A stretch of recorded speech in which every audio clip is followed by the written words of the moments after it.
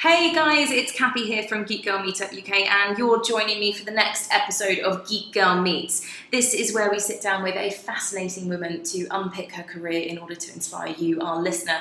And today I'm having a bit of a fangirl moment.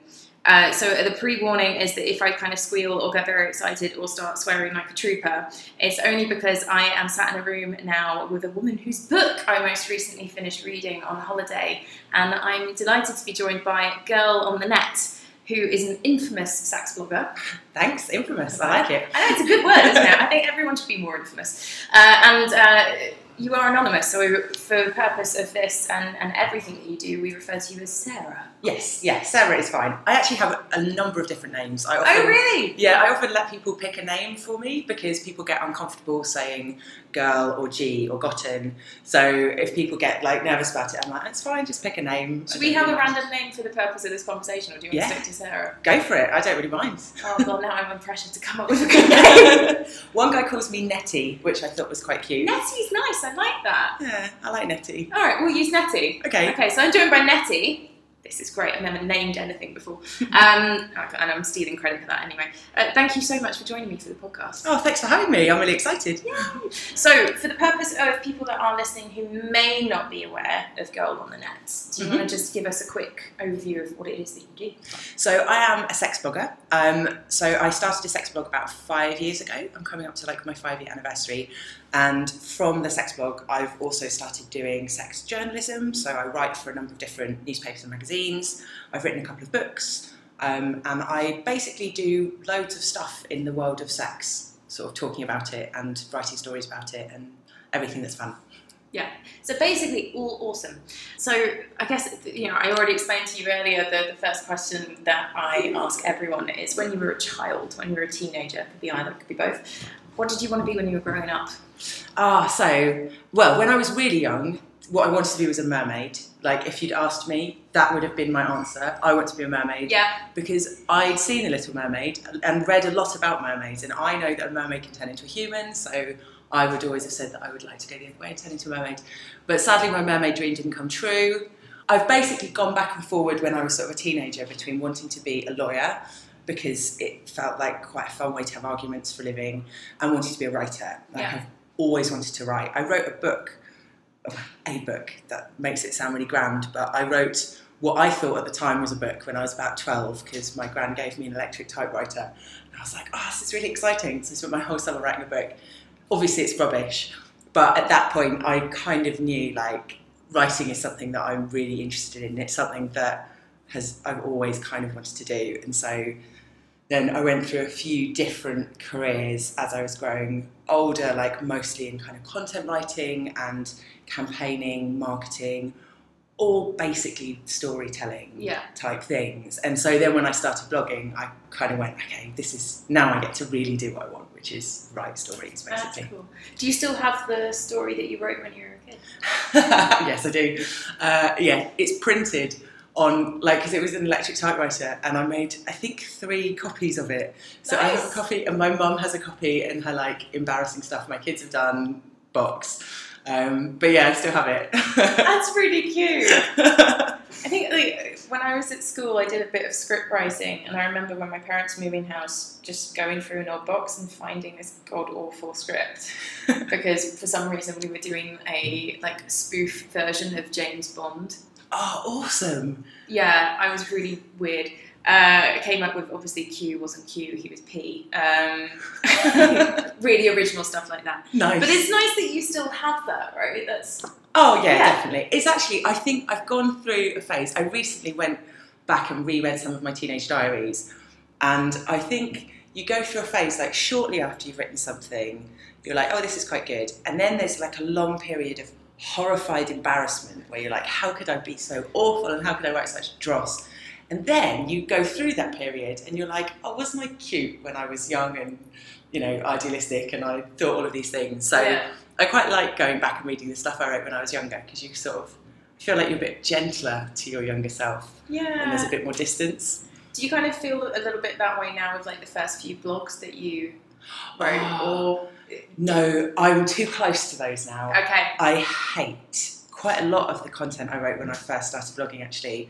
I will occasionally, so it'll pop up in the sort of, you know, at the bottom of each blog post, there's an algorithm that just says these things are similar. And sometimes I'll go back and read stuff and just go, God, that was awful. Like, really judgmental, really, like, I think when I started blogging, I genuinely thought I knew everything about sex, and everybody would really want to listen to me telling them everything I knew about sex. And I've kind of learned that I know way less the more I've been, you know, the more I blog, the more I realise I have to learn. And I think that kind of, I hope that makes my writing better now than it was when I was a sort of an annoying, judgy knob when I started. No, I think it must do, because if you kind of didn't think that, you wouldn't challenge yourself or really think about the story you want to get across, or the subject matter and how it can be more exciting. And it's a sign of any storyteller, right? You're always constantly trying to push the boundary in a new way. Yeah, definitely. And I think as well, it's something that like other people have pointed it out to me, and like nowadays it's more likely that someone else will point something out to me and say, well, you haven't actually really considered this. And I think that just being able to get that feedback makes me a much better writer than, because obviously at the beginning I didn't have nearly as much traffic, so most of the people reading are people who already agree with me. So it's kind of more of a feedback loop than, you know, a community. Yeah. So I'm skipping ahead now because now I'm getting into the blog. Okay. But from childhood and realising you love writing, you're a natural born storyteller. Just talk me through kind of the career itself, and then actually what was the moment when you realised, oh, I want to do this blog and I want to write about sex? Okay, so in terms of general career, I've never really like had a super focus on like, you know, I want to be this. I've always just kind of been generally interested in lots of things. So I studied philosophy, which is the classic degree for people who don't know what they want to do. And I did that at university, and I also studied a little bit of Japanese because it was quite fun. And so at the end of university, didn't know what to do, so I went and lived in Japan for a couple of years. And then when I came back, I essentially got into kind of web writing and then editing and working on, mostly for sort of charities and small businesses, just working on their websites. And that sounds kind of really boring, but I really liked it because it's that storytelling. Yeah. And often, like what I really liked is you'd go to like, you know, a charity or a small business and say, okay, well, what do you do? And they'd give you this kind of really dry, like, here's what we do, and here's what we do, and here's what we do. And what I really enjoyed was that element of finding the stories within that. Like, okay, so here's what you think you do, but actually here is what, you know, what impact this has on other people. Yeah. And so I really enjoyed doing that, and I did a bit of campaigning. And basically the thing that sort of led me to blogging is, for quite a long time I'd always wanted to write about sex, and my partner and I at the time were very, very sexual. Like, that sounds like kind of a weird way to put it. Basically, we were sort of like kink enthusiasts. Yeah. We weren't particularly into anything specific like BDSM or swinging or any of that stuff. We just wanted to try everything, and we were really excited about it. And I'd said to him for a long time, like, we should start a sex blog together, because he's a brilliant writer. Like, he's very kind of funny and quick and clever. I was like, oh, we should write a sex blog together and we could give two different perspectives. And we started writing some stuff, and then he got really cold feet. And then eventually we broke up. Not because of the blog at all, just different reasons. But after we broke up, I was like, well, there's nothing really stopping me. Like, I don't need for him to do it with me. I just really want to have a go at this. So I obviously asked his permission and the permission of some of the other people I was writing about, and then just got started. And it was hard at first to work out exactly what it was I wanted to write about. And it took me a long time to stop doing these kind of judgy pieces of like, men, here's what you should do in bed, and start writing more, you know, storytelling or exploring like ideas and fetishes and fantasies. But once I got into the swing of that, then I didn't really stop. Yeah. And here you are now. And here I am now. 2 books. But there was a brief period kind of in the middle of that, like the first 2 years when I was blogging, I also still had a day job. Yeah. And at the time my day job at the time, again, similar kind of storytelling type stuff, but I was doing a lot more.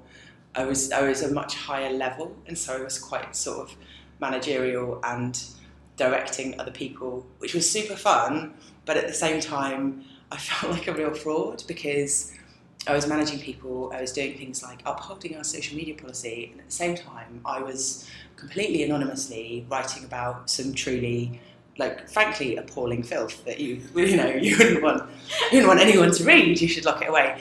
And so that was quite a stressful time because I was essentially being to people. Yeah.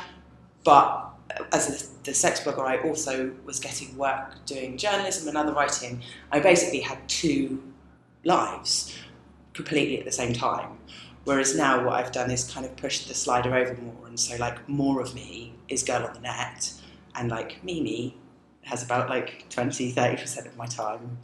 I love that. Mimi. The sort of boring me.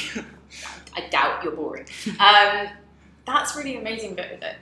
So what I really loved reading about in your book, aside from the relationship and everything, was actually you were very candid and open about discovering that you had anxiety. Oh yeah. Yeah. So I have depression and anxiety. I've suffered with it for years, and I'm a firm believer in openly talking about mental health because I don't think hiding it does any favours for anyone. Yeah. But that anxiety was kind of, I got the impression that was coming from a lot of basically having that two different lives and the increasing pressure of day job plus girl on the net plus journalism and all of these different things. Yeah.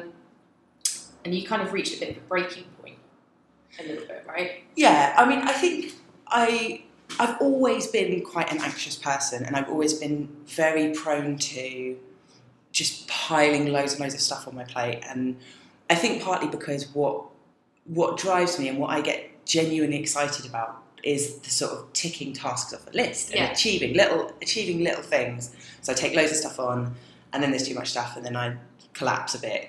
And so a lot of that, basically, I think the point at which I kind of went to a doctor and said, I don't think this is right, like I think maybe there's something wrong with me, was sort of right in the middle of this period of juggling girl on the net with my life and my job.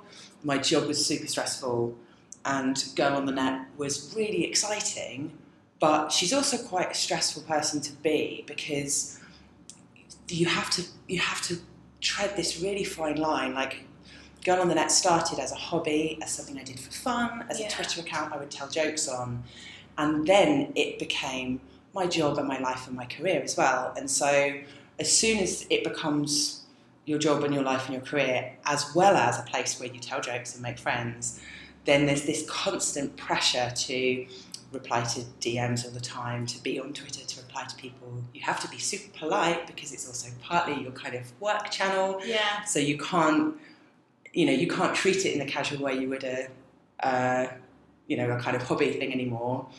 And then obviously at the same time, I've got all my real life stuff going on. Yeah. So it kind of felt a lot like everything was just kind of piling up. And I was really, really lucky because basically the point at which I left my job, I managed to save up enough money that I think I had about 3 months worth of runway essentially, so I could spend 3 months getting in some freelance work and trying to make a bit of money out of the website so that I could, pay the bills and stuff. Yeah. So a lot of it was sort of luck that when I had my collapse, I wasn't just kind of collapsing not onto a pile of a little bit of money. Yeah, no, that's good. I think that one of the things that I find interesting is that a lot of women that I know, and I think I'm kind of one of them, I like to have a side project. I'm pointing at my recording device. I like to have a side project, and I have a podcast, and I have GeekGirl with the actual meetups, and I also tend to just, if anyone wants me for like mentoring of any kind, I'm like, oh yeah, we'll grab a coffee, and then I'm like, you haven't had a proper night's sleep in 5 weeks, what are you doing? But there's a lot of people that I know within tech, for instance, that do tend to kind of double up or triple up with additional roles other than their day job. So I guess I'm kind of trying to get like advice really, like, in terms of managing that. Was there any kind of tricks that you think you could pass on to anyone? Well, there's loads of advice I could give, and I could say that probably I follow my own advice about 50% of the time. I think we all do that, right? But yeah, I mean, so the most useful thing for me, and it probably is prompted by the anonymity, but I think it's actually quite helpful on a stress level. But I have 2 of everything in terms of devices. So I have 2 phones, 2 laptops. Everything is kept completely separate. I don't link data from any of them, just because it's really important to me that these 2 people, like me and Girl on Net, are separate. Yeah. Because of that, it does mean that I can turn off my GOTN phone if I'm just like, oh God, I can't be bothered and I want to like spend some time with my partner, which I don't do enough of because I'm too busy writing about him on the internet. I like the restraint on that, like that sentence, by the way. That was brilliant. That's me. I'm quite good at holding back this words when I try. I'll get the full stuff later. This is fun. But yeah, so keeping things really separate. I try to set strict rules. So like when I'm good about rules. So for instance, I have now finally set up a kickback on my email. So if people email Girl on the Net, they will always get a kickback that says, I get tons of email, here's a link to the FAQs. And I hate doing that because I would always like to reply to people individually. But I think part of the problem is people see your public presence on Twitter and they see that you're friendly and nice. Well, I don't know, I hope I'm friendly and nice. But they see your public presence on Twitter, they see they see my innermost thoughts on my blog. And they feel a kind of like quite a close connection sometimes. Yeah. What they don't realise is that 100 other people this week have felt the same connection and sent me the same in-depth email about their problems or like often quite traumatic stuff asking for my advice. And I'm like, I'm not in any way qualified to do that. So having a rule where I can just blanket say to people, I'm not going to be able to get back to everyone. Some people are going to be upset by that, which really sucks. But for my own mental health, it means I'm not spending like every single day panicking because I haven't got back to this or that email. So that's quite helpful. And I'm also, because I do a lot of like freelance bits and pieces, this is a rule I don't follow enough, but I'm starting to get much stricter about saying to clients, yes, I can do this for you, or I can, write a few blog posts for you about your latest sex toy, but I want to essentially box that time. So rather than saying, I will spend 4 hours doing some work for you, I will say, I will spend 4 hours on Friday the 20th between the hours of this and this. Yeah. Because otherwise you get someone saying, like emailing you at 10 o'clock at night saying, oh, could you just change this? Because they've seen you on Twitter and you're chatting away on Twitter and they're like, oh, I know she's online, so... Yeah. And I'm like, oh, God, no, I'm on Twitter, but I'm also probably drunk. Like 90% of the time, if it's the evening, I'm on Twitter, I'm drunk. This is not a good time to send me a work email. No, I think I've definitely been culprit of being spotted, being available, and then having the email, and then having to respond whilst slightly inebriated, and then being like, why did I even do that? Oh God, I have 5 different spelling mistakes. It's a really, really vicious circle though. Like, I think, and particularly, I mean, it shouldn't be a gendered thing, but it is a gendered thing, like, particularly because women are still expected to do the majority of the care for, children and other relatives. For women, receiving an email at 10 o'clock at night can often be quite I don't want to say aggressive, but like it's quite an intimidating thing. Yeah. Because there is often this, the expectation that people should be on email all the time is completely ludicrous. But yeah, like I kind of, again, like I say, I don't apply this rule as often as I should, but I would love to see more people having an out of office that just says it's past 5 p.m, so you won't get a reply from this until tomorrow. Yeah. Or, things that kind of set those boundaries rather than us just going, oh, we'll just kind of do I'll this. I'll just do one and then 5 responses later you're stuck. Yeah. Yeah. I think it was the French that were working on having a restriction on emails after hours. Yes. Which I actually really like as a policy, because I think if it comes up from that level, you'll have more people that suddenly feel quite naked after 5:30 o'clock, but then realise, oh, now I can actually have an existence outside of... Definitely. office. I think, because it was something to do with the Working Time Directive, I think. Yeah. No, I love that idea. And I've had 2 like really inspirational managers in the past, one of whom effectively put a ban on work email outside of hours. She said, look, here are the things that count as an emergency, and if it's not one of these things, I don't want you emailing people outside of work hours, because you set an expectation for our team that our team will always be online. We were the online team. But effectively, like, because we were the online team, people expected us to constantly be online. It's like, well, actually, if there's not going to be an emergency, why should anyone have to, ditch their Friday night just because some random manager has had a whim and they're like, oh, I've had an idea. What do you think about this? Yeah. I think leave me alone, it's Friday. Yeah, I'm terrible as a culprit just generally for not being able to not or when I'm not doing work, just plan GeekGirl stuff because it's kind of like Girl on the Net's much more fun and much more rewarding and it's where your real passion lies, right? Moving on from talking about kind of management and around the kind of mental health and clarity of doing one thing and the other with two different projects and work going on. You've just given some amazing advice there, but do you have one big piece of advice you would pass along to anyone in their career? One thing that you think is a big lesson learned? Oh, God, it's really hard because I kind of think some of the most important lessons I'm only just learning at the moment, like the importance of delegation or the importance of understanding what you're not good at. I'm crap at so many things, particularly the business side of Girl on the Net. My accountant is not speaking to me at the moment because I haven't sent him a spreadsheet that I should have sent him months ago. I'm really rubbish at that kind of thing. I'm also not very good at giving up control because it's my pet project. Also because I'm not very good, I'm great at building traffic. I can build traffic, I can write shareable content, that's what I do. Yeah. I cannot really monetize it very well. I know bloggers who have a third of the traffic I'm getting who are making 3 times as much money as I'm making because I'm just not very good at the business side of things, and I get caught up in this is a really lovely company, so I'll do it for them for free. I'm an idiot. So I think recognizing your own weaknesses and being able to delegate that stuff. Again, like I say, it's a lesson I'm kind of only just learning. I don't currently have the money to delegate that much stuff, but because I always will just go, I'll just do it. It's quicker for me to just do it. It's it is quicker this time for me to just do it, but God, it's way quicker in the long run to just pay someone who knows how to do it properly. I only got an accountant about 6 months ago, maybe 8 months or a year ago, and as soon as I did, I was like, oh yeah, why have I been wasting my time doing this? I'm rubbish at this.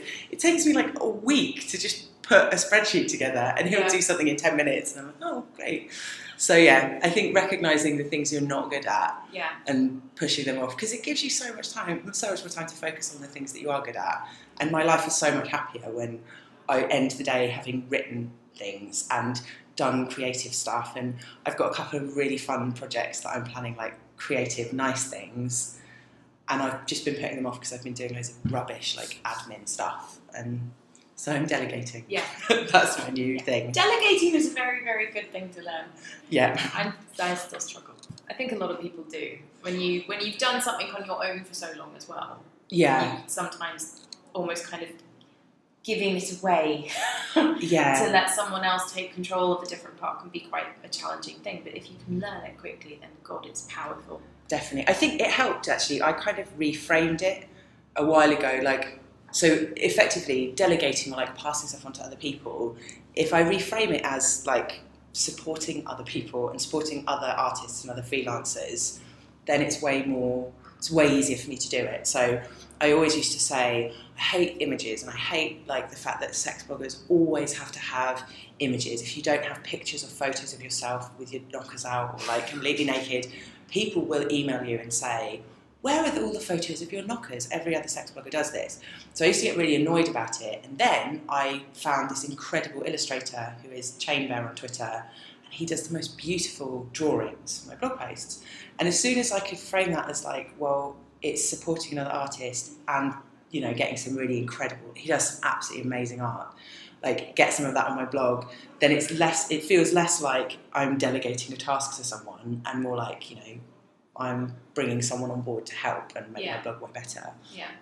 So one of the things that we did before podcast today, because I got very excited, was I asked people if they had any questions for you. And obviously we were looking for a little bit of a tech angle because we're GeekGirl Meetup UK and we're all about technology. Yeah. And in all honesty, one of my best mates came forward with 2 questions. Okay. And I think you'll enjoy them. So in your experience, How has the rise in digital technology changed our sexual behaviour? Okay, so there are so many answers to this question, but basically the headline is technology has helped us learn tons about ourselves sexually, and it's going to help us learn so much more. I think there are some things which just on a really simple level are making sex and certain types of sex so much more accessible to people. So for instance, there are sex toys now. The Pulse by Hot Octopus is always my first kind of go-to example of this. It's a sex toy for people with penises, and it vibrates, it oscillates in like an unusual and quite a cool way on the frenulum under the head.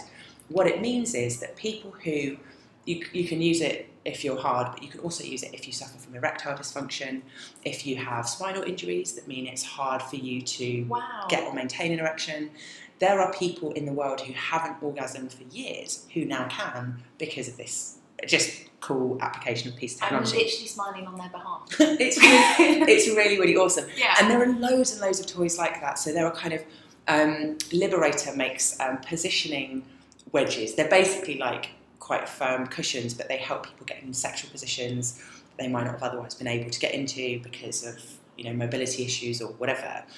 So on one level, kind of tech is about enabling people to do more interesting things and all of the things that they want to do, which they might not have been able to do.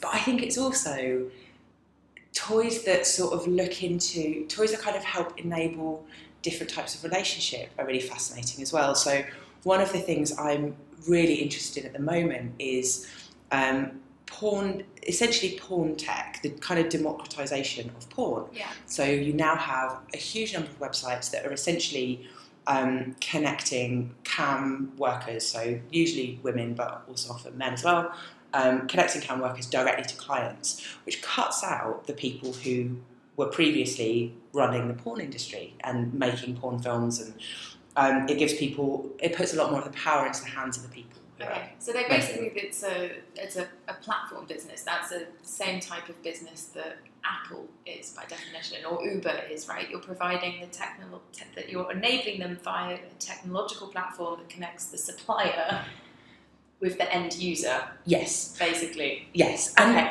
the thing is, there are issues with it. Like I don't think any industry is totally free from exploitation, and camming in particular. Like there are a lot of unscrupulous sites which take huge cuts. Yeah. But I think the more we use technology for sex, and the more the price of technology comes down. Things like virtual reality porn. At the moment, it's mostly big studios who are making VR porn because it's so expensive. But as the cost of that comes down, more independent people will be making it. And I think what you find when individuals are making porn is you get so much more variety, so much more, you get lots of different body types, you get people who are catering to really fascinating quirks and fetishes. When I talk to people who've worked on phone sex lines or worked as cam workers, they tend to have way more interesting stories than people who've worked for the mainstream porn companies. Because the mainstream porn companies, it's tick these sex acts that you're willing to do. Yeah. Whereas I spoke to a cam girl once who said that one of her clients wanted her to pretend to be a giantess and chew on the webcam. So she put the webcam in her mouth and made Wow. Yeah. So it's that is I would never have known that fetish existed. But now that... Giant fetish. Yeah. Okay. Well, yeah. I had a guest blogger talking about giant and giantess fetishes a while ago, and it was such a fascinating piece. But a lot of this stuff, tech is kind of helping us talk about it, learn about it. And the more we learn about human sexuality, the more we learn that there's so much still left to learn, and we're so unique, and we're all kind of quirky and weird and different, and that's a brilliant thing. Basically, I'm really excited about tech as a tool, basically, to enable us to talk in a much more varied and much more interesting way about sex. In the past, it's kind of been, these sex acts good, these sex acts bad. Any of them, if you do them too much, then you're a horribly immoral slut, and this is appalling and bad. Whereas now it's actually, loads of people do that. You're not weird or, you're not special if you do loads of sex or have an interesting fetish. There's loads of other people like you out there, and it's nice that we're all a bit kinky and different. Awesome. That's such a good answer. We're going to talk about this much more later. Okay. I could honestly bang on about this for ages. That's fine.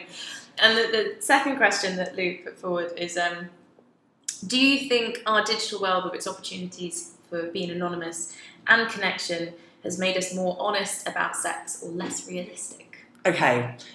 So I think, boringly, the answer is a bit of both. Yeah. I think there's a real... I've since I've been an anonymous blogger, I have become less and less keen on the word anonymous. And the reason I don't like it is because there are lots of anonymous, what I would consider truly anonymous people online. They're usually the kind of eggs that shout at people on Twitter, in that egg is a throwaway. It doesn't matter if that egg gets banned.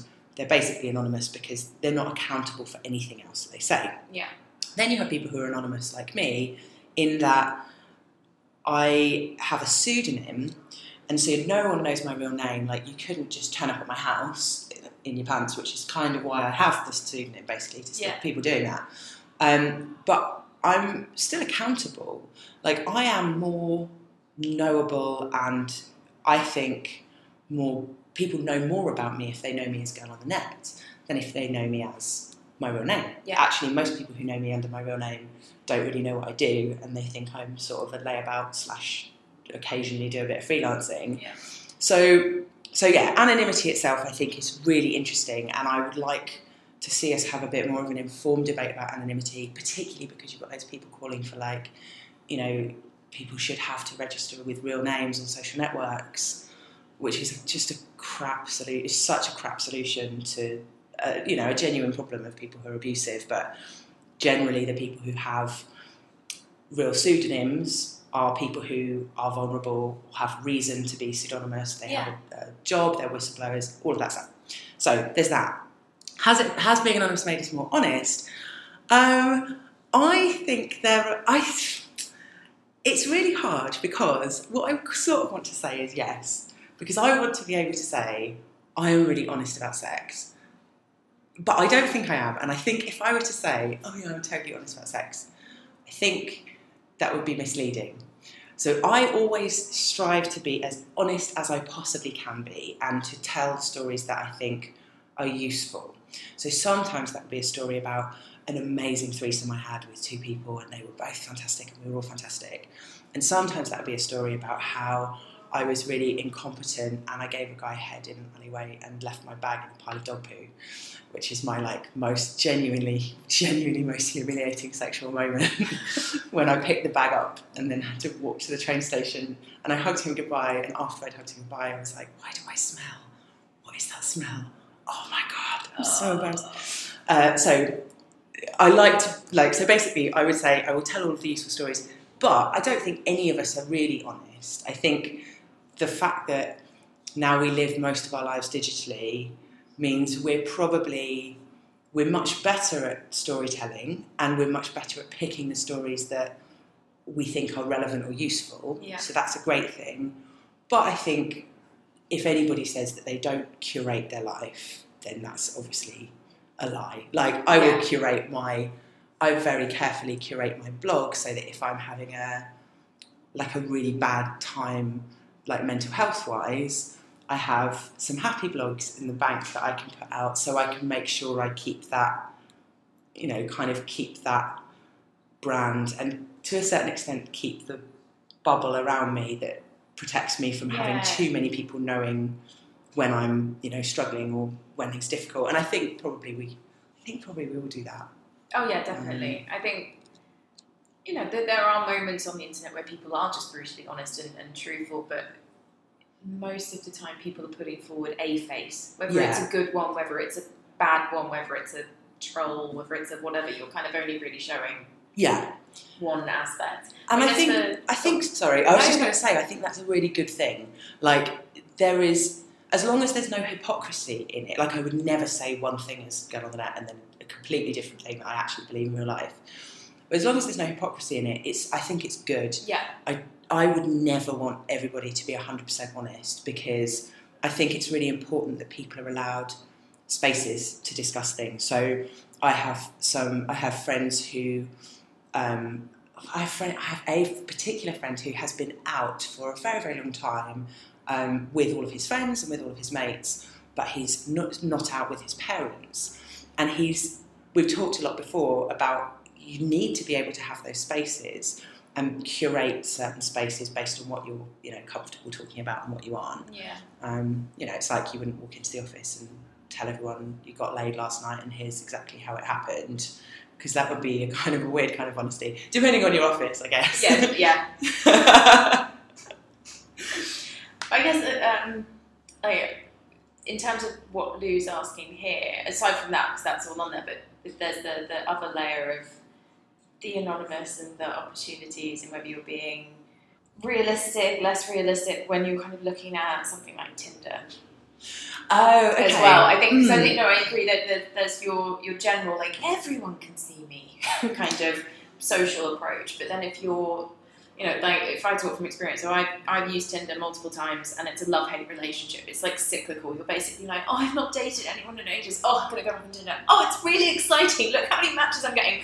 I went on 2 dates, they were crap. I'm so over Tinder. Okay, yeah. And it's kind of like you go back and back, but even just going through the motions of swipe left, right, whatever, you do come across people that. Now this is where it's interesting. That either they're kind of showing you who they are, but it's specifically a kink. Okay. Right? So there'll be a guy that has photos up and he's literally just showing you other women in full bondage. Oh God. Yeah, but not showing his face, or he's just showing you a bit of his body, but he's wearing a mask. Oh, yeah, like okay. a gimp-looking mask or something. See, the latter I don't mind so much. I hate it when people put photos of other people on their dating profiles, because my first thing is, do you have that person's consent? And can you guarantee me that you're going to have that person's consent forever and ever and ever, even if I copy this picture and make fun of it on Twitter? No. I have a real thing about people using other people's photos on, like, fet sites and dating sites. Yeah. But yeah, I see what you mean. I don't know, do you know, I am actually really rubbish. So I met my partner on OkCupid, which personally is my favourite dating site ever, partly because it's full of perverts and partly because I feel like people, or at least when I was on it, people used to appreciate a good, like, jokey, fun profile rather than take it too seriously. But I think there's something on online dating, I would naturally expect everybody to effectively, like, do their hair and put on lipstick. Like, you spin the things you do. Yeah. You talk about the more interesting bits. You kind of probably hide the boring bits. You talk up hobbies you don't really do that much and say, well, I definitely do this at least twice a month to make yourself seem more interesting. And there's that level of, like, not lying, but, like, kind of touching stuff up. Then you get the people who are like, well, basically, they've got out with the goal to get laid, and they will do anything possible to get laid, and that really drives me up the wall, because I feel like at that point, I mean, just kind of what kind of boring, tedious, rubbish, like almost inhuman transaction are you trying to facilitate? Like, what exactly are you getting out of this here, other than just like very base level physical pleasure, which you could get from a sex toy. And also, I just hate sex being used in deception, because in the same way as I hate the idea of people manipulating other people for friendship, or like within a friendship, it's like that's actually quite I sound like a real hippie, like romantic type, but basically like using sex or manipulating people to get sex, or sort of engaging in that kind of manipulation just feels a bit. It's not nice. It's taking a thing that I love and tainting it. So I probably wouldn't do very well on Tinder. I'd be one of the people who just replies to everyone like, nope. So, side note, because I remember reading one of the things that you had an issue with guys sending you dick pics to just check that everything was all right. Like, oh god, yeah. I had an issue with connecting with guys, and you talk on Tinder, and then that's all fine, and then the natural thing is you exchange numbers, because it's much easier to talk not on that platform, because it can be a bit sticky. Yeah. And I just got inundated with dick pics, and they weren't. There was no, would you like to see anything, option to say yes or no, or even if you did say no, it was just bang in your face, and you're like, right, well, there's your penis. Mystery's all gone. I find the whole dick pics thing, I could bang on for ages about it, but what I will tell you is, I set up an email address when I first started blogging. I was like, oh, everybody keeps getting unsolicited dick pics. I don't mind receiving them. I actually used to really enjoy looking at dick pics, basically, back in the day before I got bored of them. And so I set up an email address that was send me a dick pic, I think, at Gmail or whatever, and let people send them. And I was inundated. I've collated I basically took metadata from every email. So I looked at things like how many words were in the email, how many words per picture, does it come from a real email address that's attached to a G+ account with a photo, or does it look like a throwaway? Yeah. What's in the picture? Is it just dick? Is it dick and hands? Dick, hands, body? Dick, hands, face? Those were the rare ones. How many people sent videos? So basically, I have collated it. It's called the dick space. And I really, but I've found loads of really interesting things from looking through it and pulling out data points. So I need to find someone who can help me put it into graphs and make it look pretty. But basically, I wanted to know, why is it that people send them? Yeah. What is it they're looking for? And when I started analysing it, you start realising certain things. So size does not make any difference in terms of whether or not someone is proud of their picture.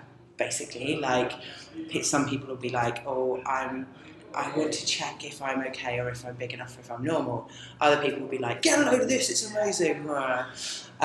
People who had written more in their emails were more likely to have got a response from me over time, and I found that quite interesting. It was like, okay, they clearly care about what they're sending, and they've taken the time to write an email. I would reply to them and say thank you. Where someone who sent me 12 pictures with rate me, lol, chances are I'm probably going to reply to them. So I don't know, I find it a really from a kind of why the hell do people send them perspective. I think the behaviours behind it are interesting. So with the guys that sent me videos and images. Nice. Well, yeah, the worst one I had was I woke up to a message from a guy that I'd spoken to 2 weeks before, hadn't heard from him at all, and he just sent me a video. Oh my God. Yeah, and I did nothing else, and I was furious, and then subsequently that day I got 2 more. It was like they were attracted to me on that particular day, and you're like, was there a memo that went out? Anyway, in the end, I ended up writing a quick blog, basically just saying I don't want your unsolicited dick pic, and talking about the whole idea of consent, because with that, I guess with the internet and being anonymous, or even just connecting with someone on something like Tinder, even though you have seen a face, you might know their real name, you might not, you can know their location, you still feel very separated from them, and in being separated from them physically, you almost kind of feel like you can get away with it, or you feel slightly protected in doing it, but there's so many implications to doing it that actually it's not safe. Oh yeah, and also legal implications. It in a lot of places, it is just flat out illegal to send someone an unsolicited dick pic, and rightly so. I'm not entirely sure how it works in UK law, but I've interviewed guys before about it and said, why do you do this? And a lot of the time they'll say, oh, well, the thing is, we're getting on, and I thought she liked me, so I thought it would be okay. And it's like, what level of entitlement do you have to genuinely believe that because a woman sort of kind of likes you, brackets, just hasn't outright told you to get lost yet, of course, but I thought she liked me, of course she will want to see the majesty of my penis. What? It's just so, I mean, it's really bizarre. But then, guys I know and love have done similar things, and I'm like, I don't get it. It's one of the reasons I find it fascinating. And like I say, I used to like looking at them, which is why I now, I had that email address. I've now stopped. Yeah. And I've put up a lot of messages saying, please do not send me your dick pics anymore. I still get some occasionally, but yeah, what What is it? There should be, and I'm sure there will be in the future, like lessons for kids when they're doing their sex education. There will be lessons about like how to communicate online, like how to respect people online. Yeah. And I feel like there should be lessons for people in their 20s and their 30s and their 40s. So how to do all of that as well. Or just someone with a megaphone who just turn up at the house, they open the door and they shout, "Don't send a dick pic!" That's it. That's all. Invite her for a drink instead. The old-fashioned way. Yeah. Courting. Okay. Well, I could go on about this forever and ever. Sorry. Okay. Gone off on a whole dick tangent. Anyway, so I'm going to kind of wrap it up now because I literally could just keep talking because I find the connection between human behaviour, sexuality and what tech does and everything, it's fascinating, and it's something that we'll deep dive on soon, hopefully in the future. But let's quickly change topic. Who's been an inspiration to you, do you think, in terms of your career and what you've done? Loads of people. So I'm actually, I'm a big fan of people who are sort of businesswomen and also campaigning for something. So Cindy Gallop is obviously a brilliant one to mention. She's incredible. Like, there are a lot of things that I know that she kind of does and stands for that I don't agree with. So she's very, very capitalist. But I just love the kind of passion and energy that she puts into things. I think her Make Love Not Porn project is doing some incredible things, in terms of changing the way we talk about sex, as well as, just the platform.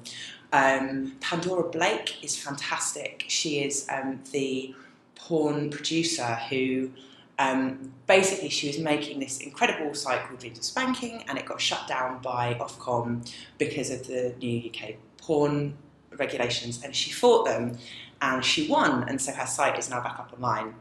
And she's incredibly good talking about free speech and sexuality and, kind of how technology enables that. Yeah.